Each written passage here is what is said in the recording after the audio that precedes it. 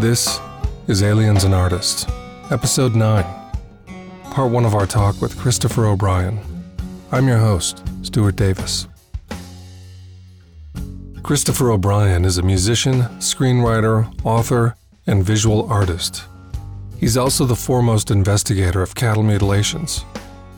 From 1992 to 2002, O'Brien investigated over 1,000 paranormal events reported in the San Luis Valley, working with law enforcement officials, ex-military, ranchers, and an extensive network of skywatchers. He documented what may have been the most intense wave of unexplained activity ever seen in a single region of North America.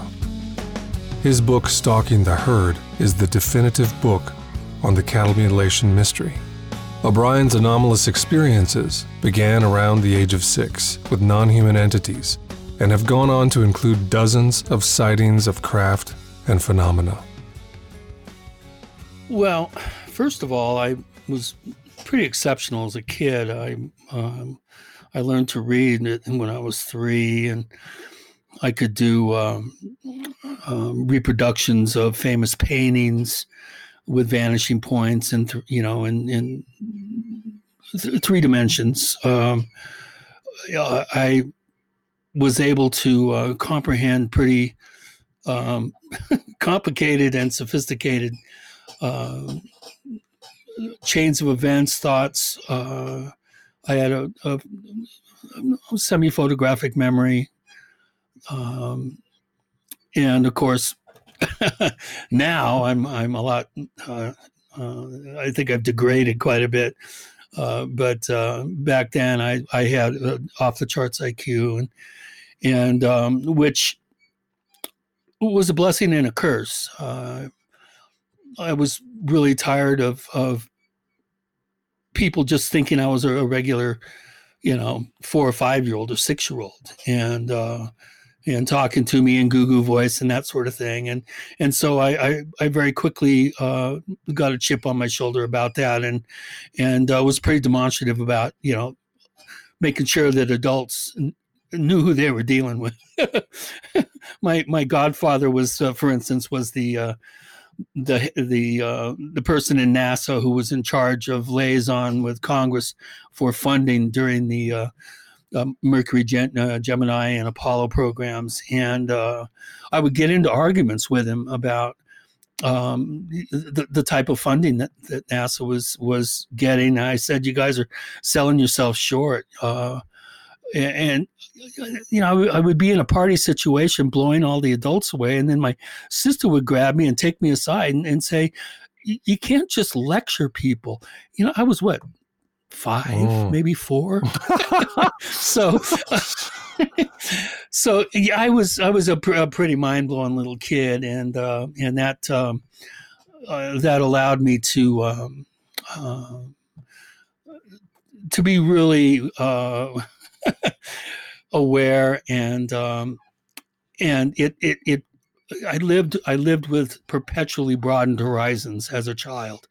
And so my parents were very, very careful to shield me from television, from movies that weren't, Disney cartoons or, real super G-rated family films and that sort of thing. And I wasn't allowed to watch TV, read comic books. God forbid they should find a Mad magazine. And so, I led a pretty sheltered life. Now, I was adopted when I was 5, and with my brother Brendan, and the night in question was in the spring of '63. I'm not sure if I had turned 7 or I was just about to turn 7. It was right around. I seem to recall it was about the beginning or the middle of March. My birthday being March 24th, and it was just one of those weird things that you kind of, it was almost a cookie cutter experience. I woke up, something woke me up, and there was the light.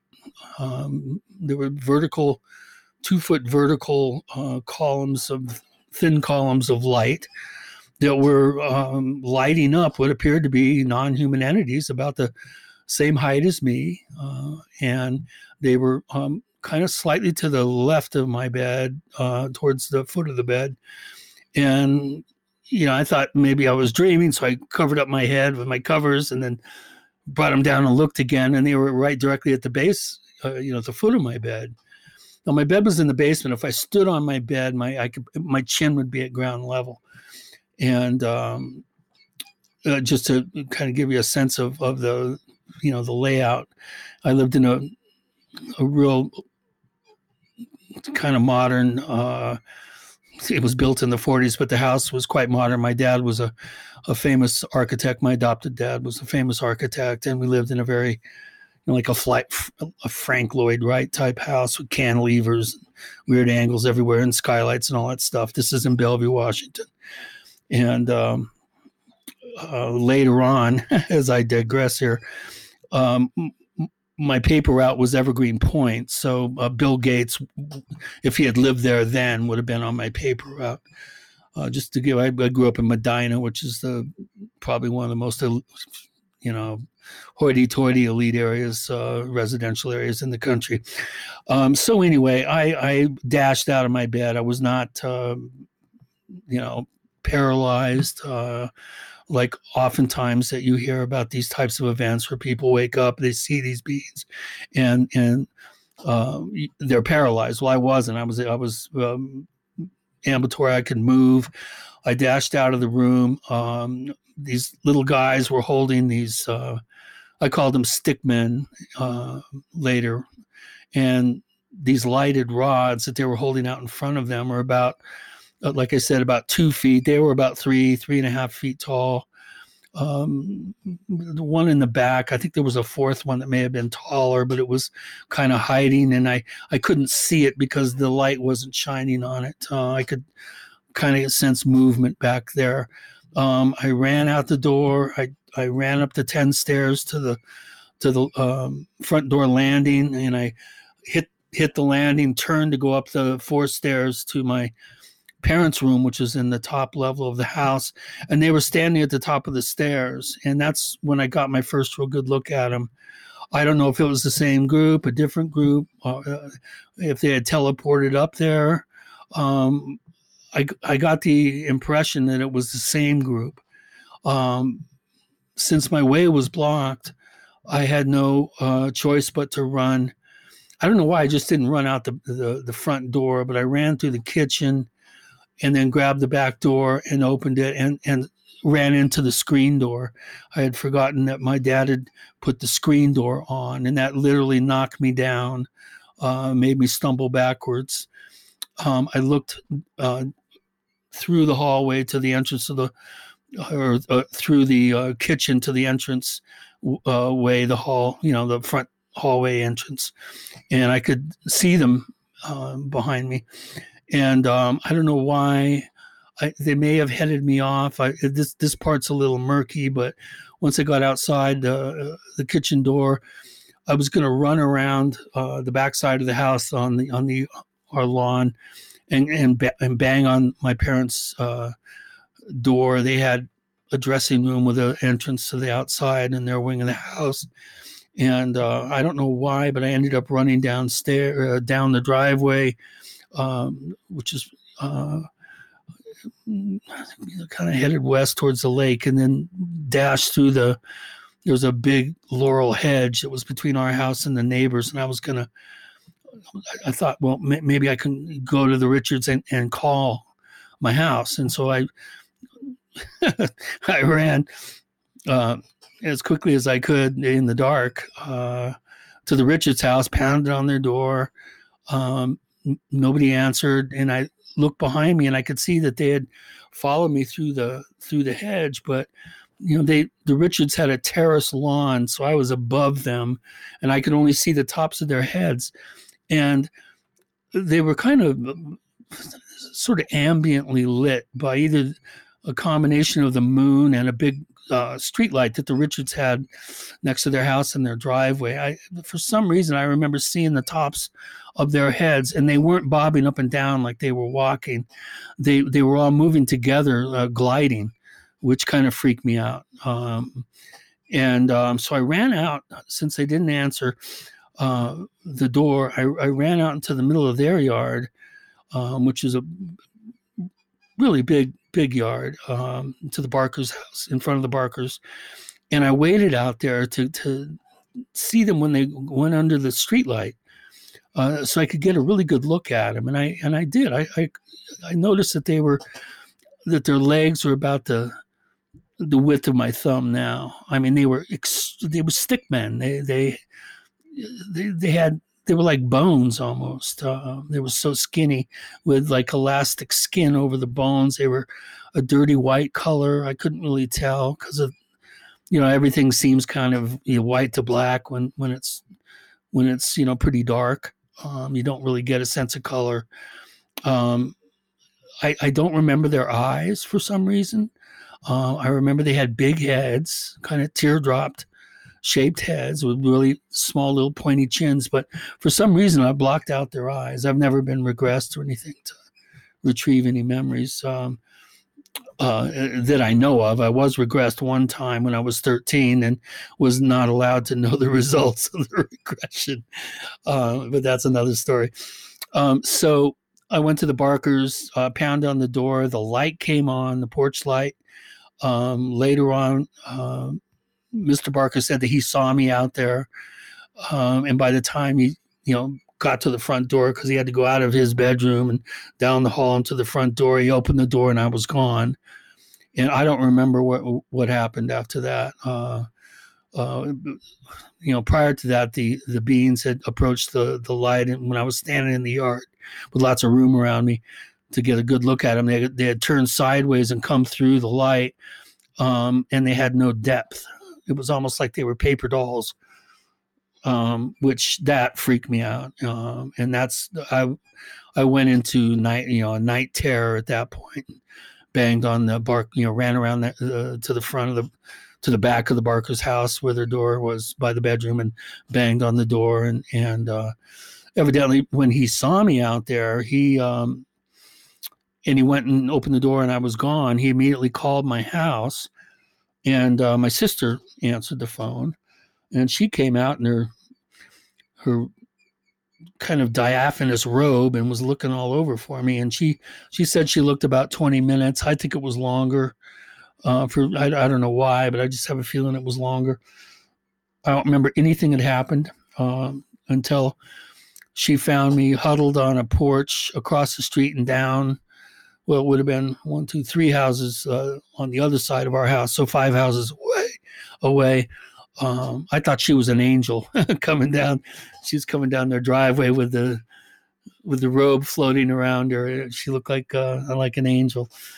And she took me home, and she knew I was freaked out. She just thought I had a nightmare, that I was sleepwalking. She said I was just babbling, and I wasn't making sense, that I was obviously terrified. And I refused to go back downstairs in my bedroom. So, at this point, it's about 4 o'clock in the morning. And so she says, well, you can sleep in bed with me. And, so she held me, and she said that I tried to nurse her, which I always thought was a really interesting reaction that I had from real primordial fear. So, of course, my folks, my 2 older sisters, my sister Molly, who found me, was 18, adopted sister, and my other sister was 16. And, everybody's, he was nightmare, was sleepwalking, you just had a dream.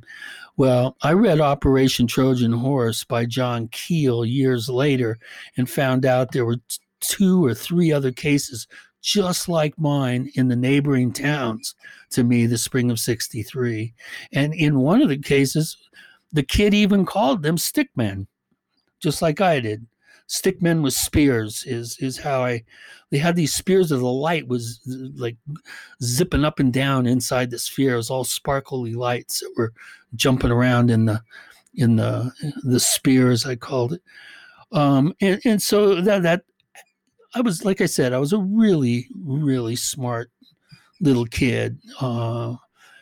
And that irrevocably changed me. I mean, that was probably the most important event that ever has happened to me. And people say, how can you remember so much detail from something that happened when you were so young, so long ago?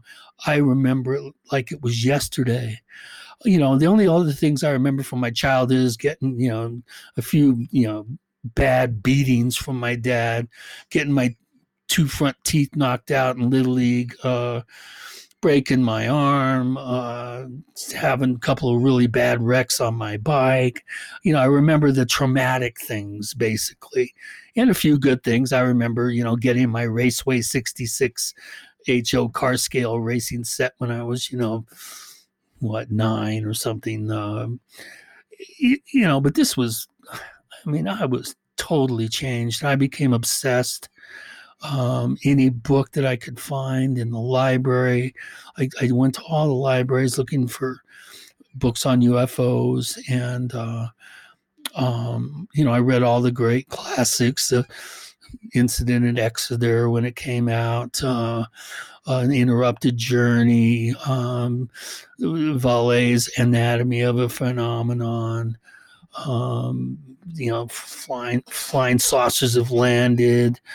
Adamski, Frank Scully. I read all those books, Keel, at a very, very young age. And but I was in the closet, for all the way until 92. I knew nobody would believe me, so I didn't bother, telling anybody except really close friends, girlfriends, people that I trusted and that knew me well enough to know that I wouldn't confabulate something like this. But I'll tell you, you have an experience like that, you don't forget it. It's arresting in so many ways. Several questions come to mind. I want to ask later on about why you were not allowed to know what came to light in that regression session.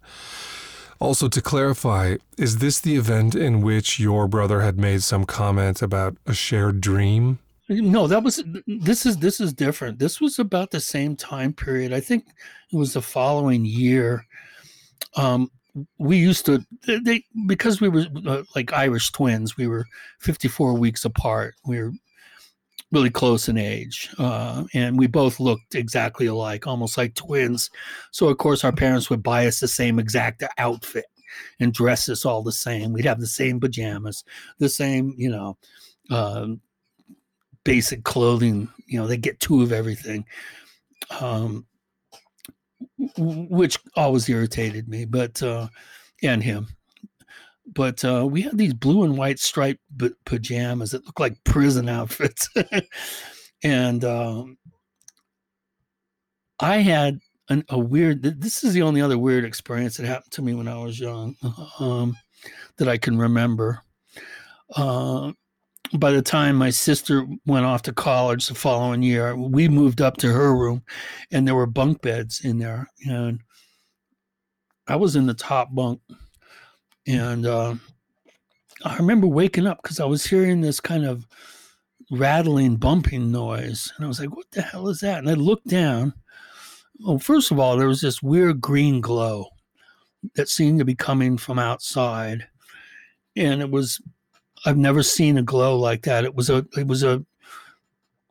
I'd say it was green, but it was almost like a color that I've never seen before or since. It was like this weird kind of electric green color. And that's the first thing I noticed. And then the second thing, I looked down to see what the noise was, and it was my dress. We had this little kind of like a chest of drawers, but real skinny, like a bedside table with a drawer in it. And the drawer was floating in and out, like somebody was trying to open it, and the sound I was hearing was the wood hitting the wood of it floating out and kind of bumping on the way out, and then it would go back in and it would go back out. I was like, what the hell? And so I climbed downstairs, and I don't remember why I went down those 4 stairs. The bedroom was up in the upper landing area, the upper part of the split level house, down the hall from my parents' room. And I don't know why I went down there. I think it was because the light seemed to be coming from the front, and we were in the back of the house. And so I went down the stairs to the landing, and then out the landing to the living room. Now we had a 16-foot peaked, like pointed ceiling with 16-foot glass windows and 4 different panes. And they overlook Lake Washington, and we could see the skyline of Seattle across the lake. And I remember seeing this green glow was lighting up the clouds, and these 2 ships came down through the clouds and then started coming straight at me. And they were when they came through the clouds, they were probably about 4 or 5 miles away, maybe out in the middle of the lake. And then when they started coming towards me, they seemed to be right at eye level, because I was up about 100 feet in altitude from the, in elevation from the lake, and they seemed to be skimming across the lake right at me. And I woke up. I don't remember anything after that. Well, my brother, I don't remember telling him this, but I probably did. But, we didn't talk about it for decades. If I had told him, I don't remember, and we had never talked about it until I think it was 89, maybe 88, when I was I lived in a couple of years in Cambridge, in Boston. And he was over at the house one day, and my girlfriend said, tell Katya, who was my brother's girlfriend, tell Katya about that weird thing that happened to you where you saw the ships coming down and then across the lake. And so I told the story, and my brother stopped me as I told I was getting to the end of the story. He stopped me and said, "That was you." And I said, "Well, what do you mean?" He goes, I thought I had a dream that I was watching myself, but that was you in the blue and white striped pajamas. Remember we had those pajamas? I said, yeah. He goes, I was standing behind you watching the same thing. Now, I don't know if he really was, or if he was unconsciously remembering hearing the story before, but he had goosebumps all over his arms. So, I mean, he definitely was responding to something. I don't know what, but that's the only other thing. I mean, I was always out sky watching. I was always out constantly looking. I was, I think, healthily obsessed with, spotting something during the daytime, especially. So I always was looking, and I always have been looking all through my life. People say, well, how come you've had so many sightings? And I said, because I look. Most people, their eyes don't go above eye level. They're looking straight ahead or down. That's it. I'm always looking around, man. When people say, well, they always come out of the west, I immediately turn around and start looking in the east. Yeah. If they say, keep your eyes to the sky, I immediately put my ear to the ground. That's just the way I am. So those 2 events, I think, are the only ones really that I'm conscious of, have conscious recollection of. I may have seen one thing, but I don't know. I think I was just psyching myself into thinking that I saw something. I'm not sure if I really did. It seemed like something was going, was above the clouds, and I could see it go where there was gaps in the clouds. But I don't know if I really did or not. I don't count that as anything. That was later when I was about 11 or 12. There was some correlation, I don't remember precisely what it was, with Whitley Strieber's cabin. Yeah, that was my first real sighting in New Paltz in September 79. And that was just a few miles from his place. Yeah, about 5-6 miles away from where he was. I had a friend that transferred from City University up to New Paltz and SUNY at New Paltz, State University at New Paltz, and in New York. And we, I was really into prog rock when I was younger, and Gentle Giant was playing, and it was my only real chance to get to see him because they didn't really tour that much, and so I got a hold of some really good Cubensis Mexicana, Psilocybe mexicanus, and but I only had enough for me, my girlfriend, and my brother. Or no, he had some. And the other three of us that were there were 6 of us. The other 3 didn't have any. And we went to the show, and it was definitely trippy. Just for the sake of transparency, I've imbibed in psychedelics hundreds of times. But mushrooms, I was quite an aficionado. I used to grow them and raise them in Washington State in high school and had a thriving business. And I spent more time my junior and senior year in high school tripping than I did straight. So just whether it's, I had a chemist friend who would synthesize pure THC, pure cannabinol, mescaline. So, I was very, very fortunate to have those experiences because they were very instrumental in especially the acid. I would go in and do entire trips in the bathroom staring at myself in the mirror, and it saved my life in because of the physical and psychological abuse that I experienced growing up. I was really fucked up emotionally, and my shrink later told me, and I can quote him word for word. He says, "I never thought I would ever say this about any case, let alone one of my patients, but you are the only person that I know of that has successfully diagnosed and self-treated themselves with psychedelics." Wow. Successfully. Wow. So, yeah, try doing, like white lightning window pane, and everybody else does 1/4 and you do 2 4-way hits and then sit there and get to know yourself real well in the mirror. Wow. That's not many people can do that. I was very fortunate. So for the sake of transparency, I should fess up. But so anyway, I'm there enjoying this concert. It's one of the best bands ever that I've ever seen live, and I've seen everybody. See, that's one thing about my generation. I did see all the good bands, literally. And so afterwards, we were going to go to this party, but the person that was going to take us to the party didn't go to the concert. So we had an arrangement where we were going to meet him down at the parking lot in the down the hill, the parking lot for the football field, the athletic field.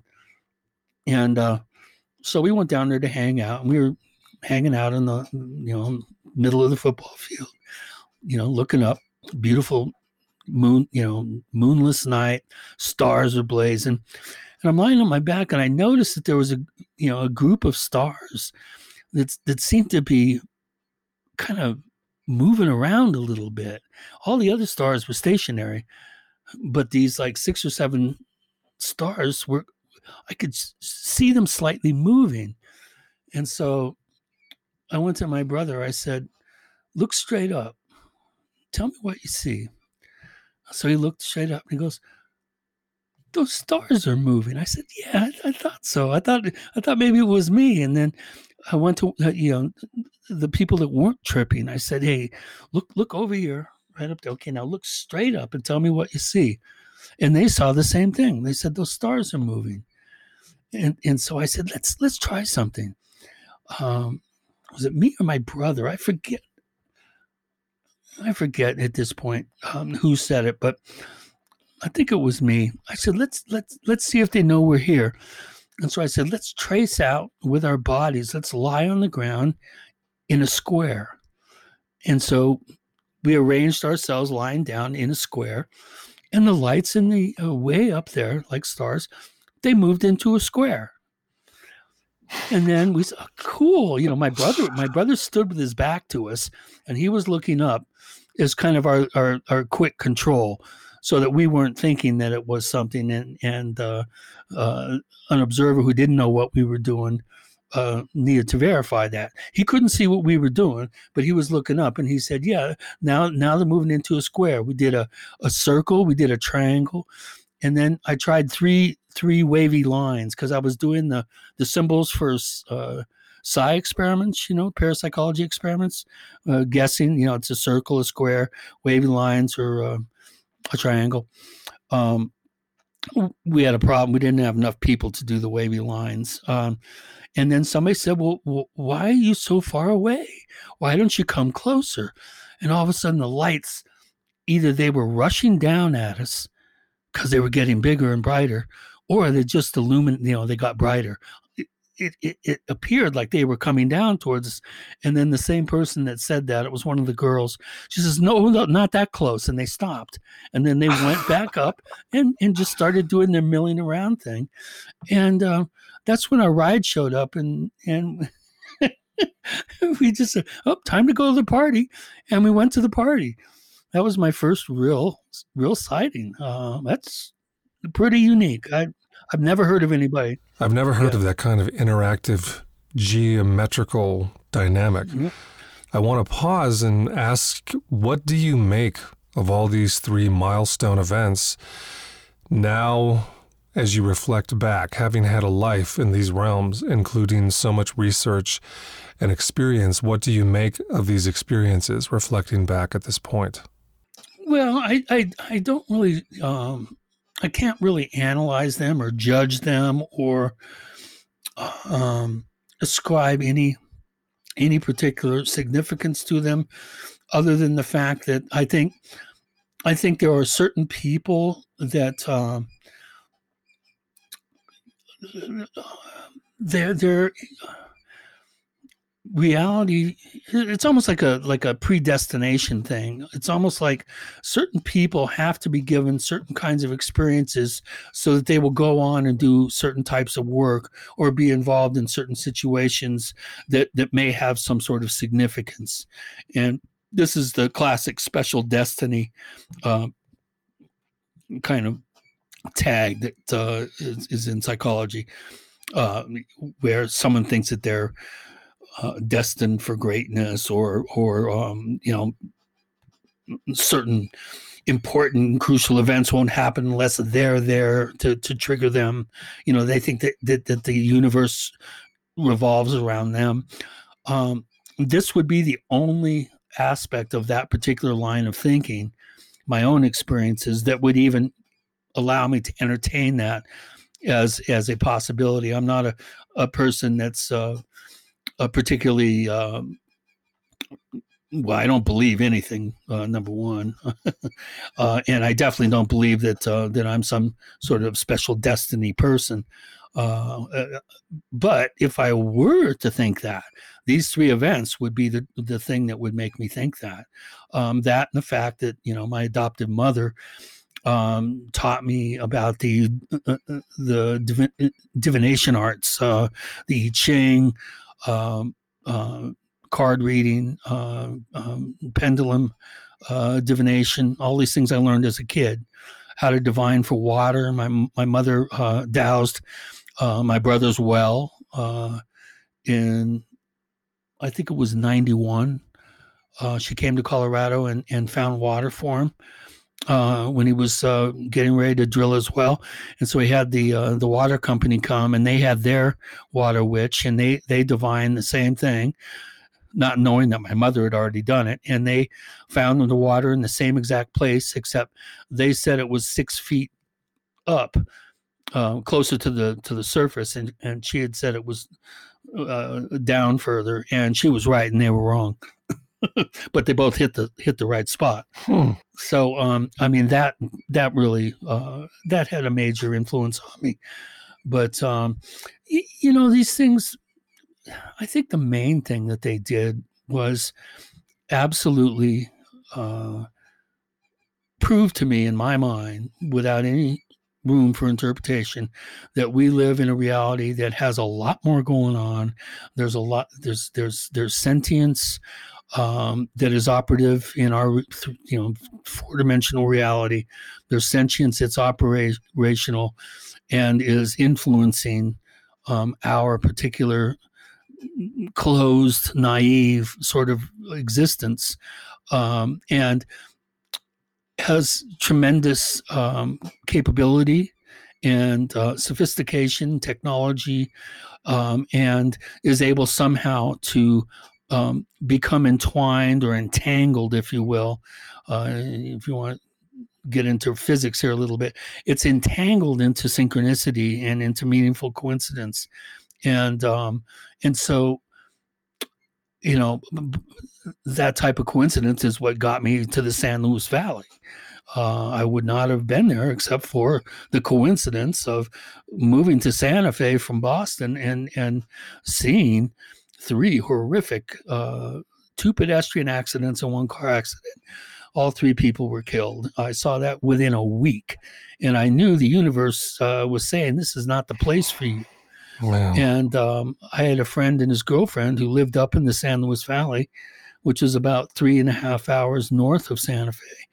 And I was talking to him on the phone. I was going to go up and visit him. And I mentioned, what was going on. And I didn't feel like I was supposed to be there in Santa Fe. And he said, well, come up here. We got 2 extra bedrooms. Come on up here and check it out. So, we did. We moved up there just to see if we liked it. And I was there for 13 years. And of course, everything that's ensued, all this investigative work and, writing books and shit, I'm zeroing in on 100 different TV show segments that I've been in.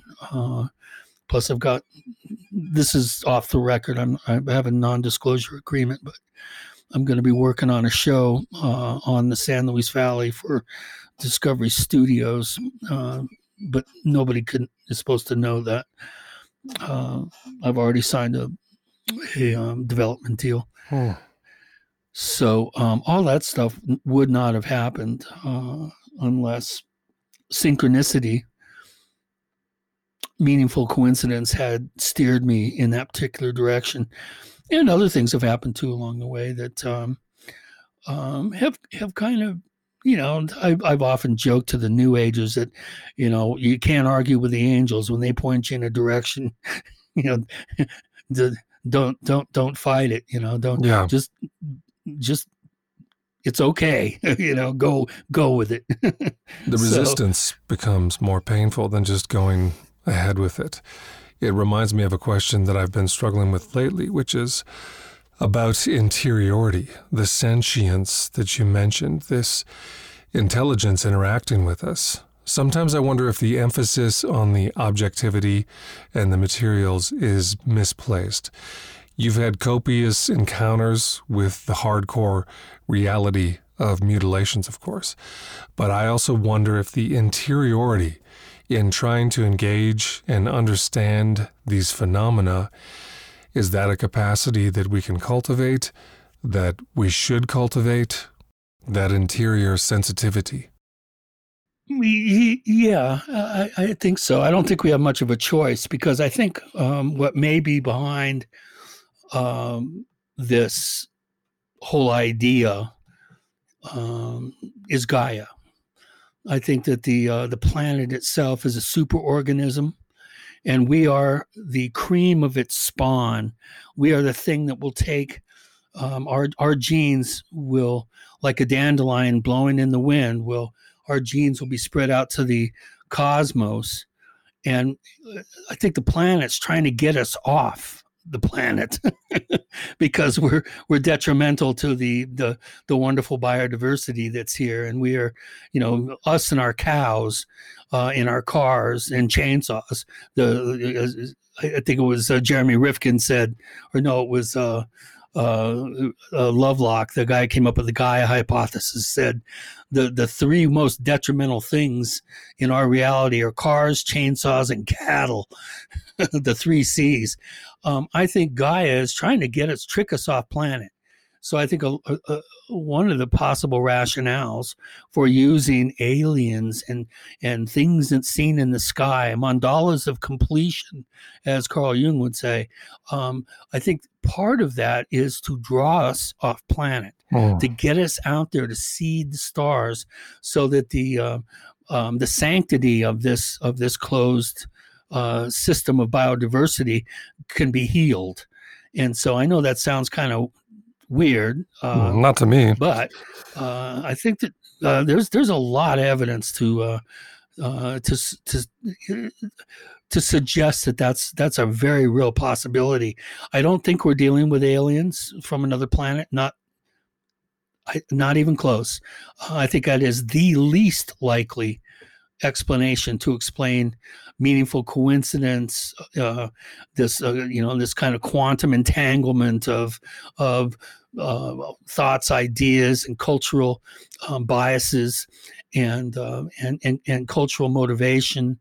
I think there's a thermostat culturally that's operational. Jacques Vallée talks about this a lot, that that when things heat up, something has to come to cool it down, whether it's you want to talk about physical science. If we get too hot and we have global warming, boom, we're going to probably have an ice age to offset it. Everybody's worried about global warming and climate change. Yeah, we're probably going to go into an ice age as a result of creating too much heat on the planet.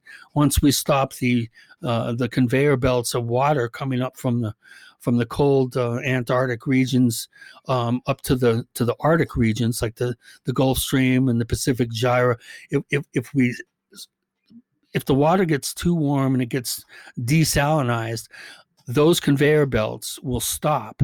And once that happens, then the Arctic areas will start to creep down, like they did over and over again, the last million years.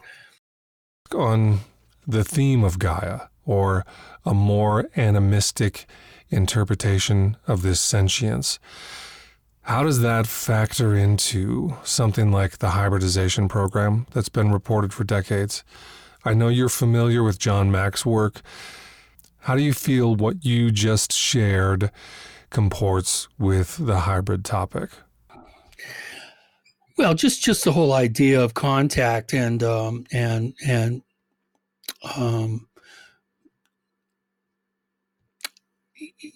details of that, whether it's hybridization, whether it's some sort of genetic manipulation for whatever purposes.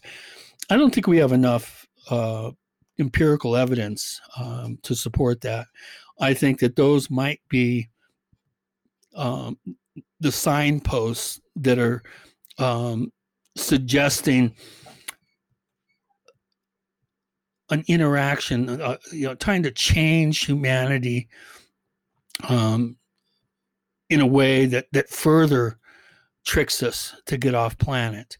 I think these are all just sort of steps on the way towards colonizing the stars. I don't think, for instance, that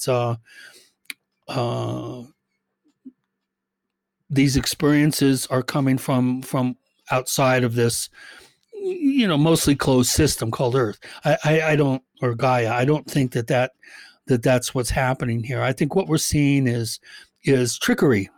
That's why I wrote a book on the trickster. I think we're being tricked. I think none of this. You can't accept any of the of these types of details or elements in the narrative. You can't accept them at face value. If they tell you that they're from another star or planet or whatever, they're tricking us. That's why earlier in the game, in the 50s, in the late 40s into the early 50s, these beings were from Venus or Mars or Jupiter or Uranus. And then slowly, as we became more sophisticated scientifically, they all of a sudden they would come from other star systems and then other galaxies. So, in the technology that we're seeing of going from nuts and bolts, big airships with sails and steam engines in the 1890s, gave way to mandalas of completion in the Jungarian description, Carl Jung. And now we're seeing, more sophisticated technology. The tricking process that's going on is couching itself in technology that's slightly ahead of where we are at that point in time. So they're not giving us something that is beyond our ability to at least comprehend and identify it. They're just leading us along like a carrot, in front of the horse or the donkey, and I don't really think that we're seeing. I haven't seen any evidence, not one shred of unassailable evidence, unequivocal evidence that we are being, number one, visited by aliens from outside this closed system, and number two, there's some sort of manipulation going on in the physical realm of science and genetics and that whole thing. There's one thing that throws a monkey wrench into that theory, and that's the cattle mutilation phenomenon. That's why I'm so really involved in trying to get to the bottom of that, because I think that's the one thing that may be the key to all of this, because it's biology. It's thousands of pounds of physical evidence, and so I don't buy into the the John Mack, the David Jacobs, Bud Hopkins, Kathleen Martin. I could go down the list of all the, even all the way back to Leo Sprinkle, who was one of the first people that recognized me for my work. Leo was the one that really was the first guy to start regressing people. He's still around. He's in his 90s.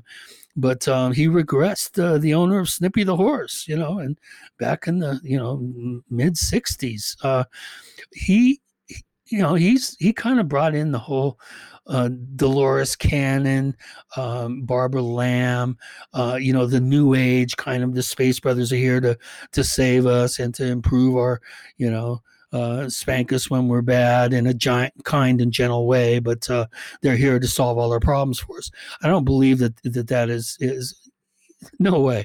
There's nothing outside that's going to come here and solve all our problems for us. I don't think they're going to come here and eat us and use us as cattle either. So I'm a pretty progressive guy when it comes to social and political subjects and things and scenarios. But when it comes to this subject, these kind of fringe subjects, I'm very conservative. I don't like to leap beyond what the empirical evidence will support. And we don't have any empirical evidence that supports genetic manipulation. We don't have any empirical evidence that suggests that people are actually being taken up and aboard ships. I had a Native American, the head of Department of Public Safety in Dulce for 30 years. He was being trained by his grandfather to carry on his clan's medicine lineage. And he asked the grandfather, he said, "Grandfather, what are these silver ships that we're seeing? And what happens? Are people actually being taken up out of their bedrooms into these ships?"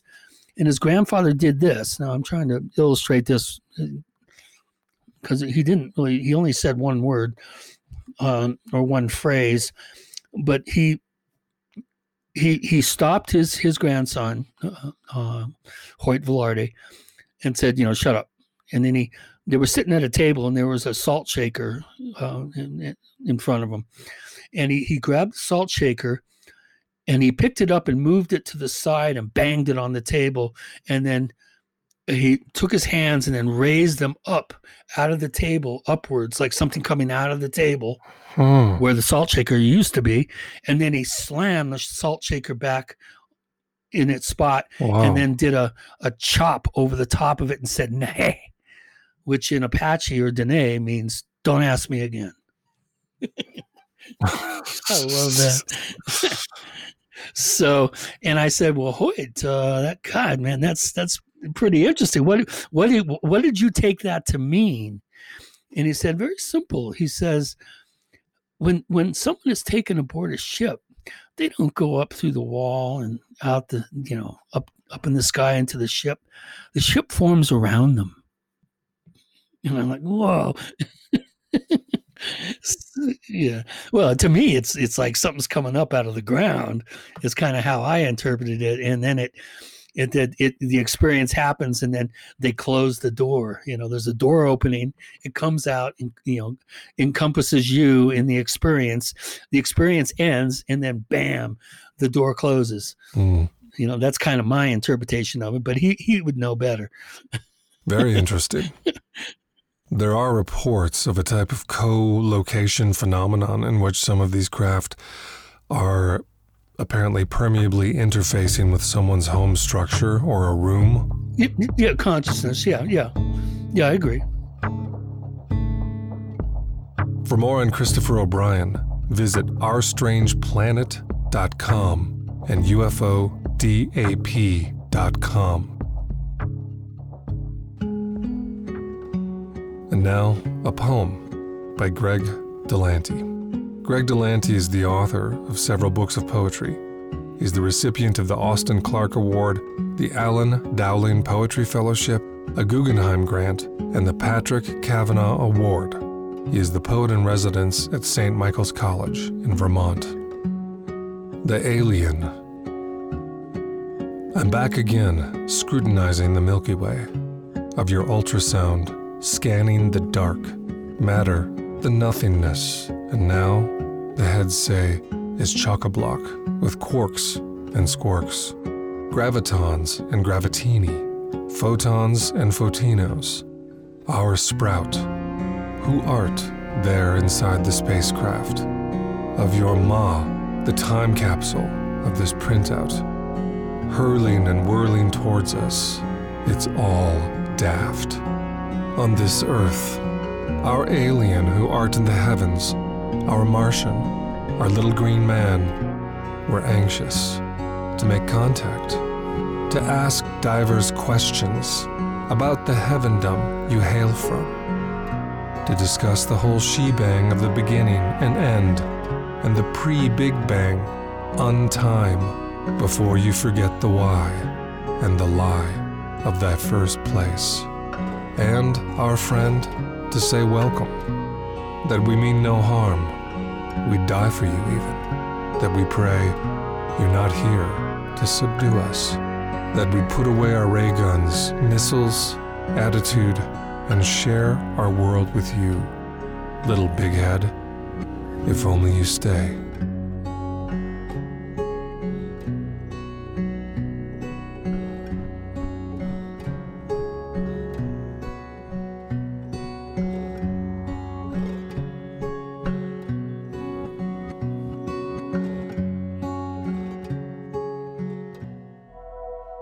Greetings, terrestrial wonder spindles. Stuart here. Thank you for listening. If you like the show, please go to stuartdavis.com and become a patron. Just click on the Patreon button, and in no time at all, I will have all the bail money an artist could want.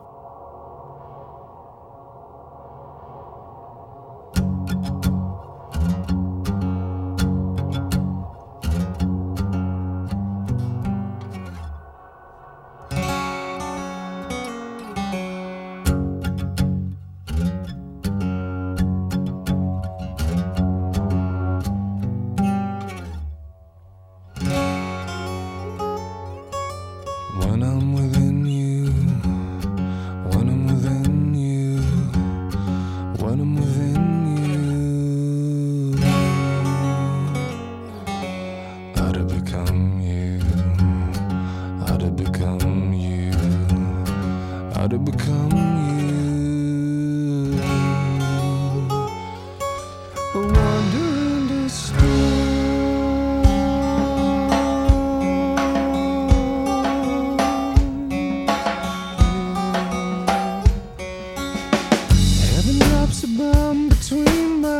Heaven drops a bomb between my ears,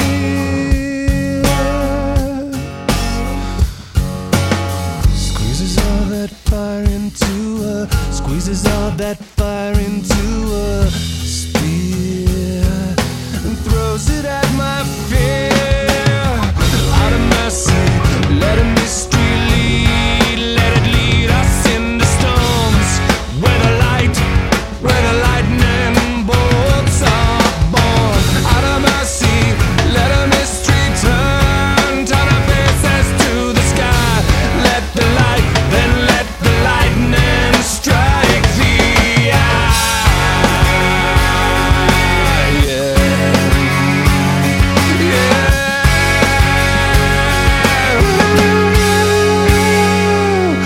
Out of mercy, out of mercy, out of mercy.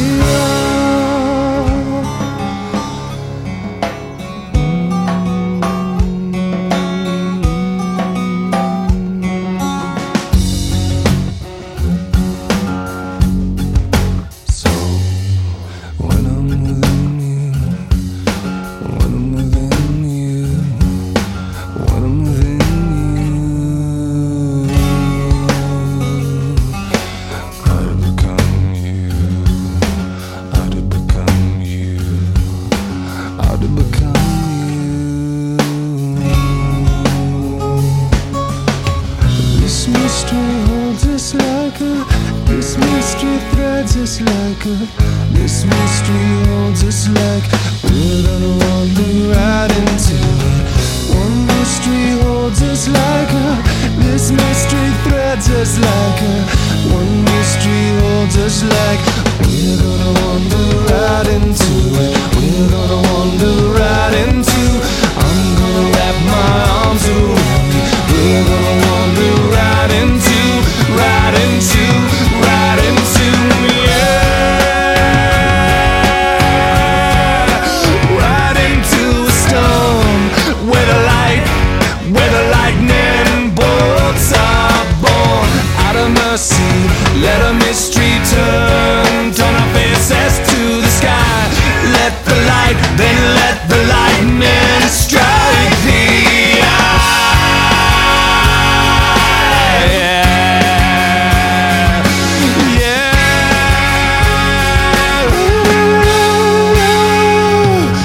Out of mercy, out of mercy, out of mercy.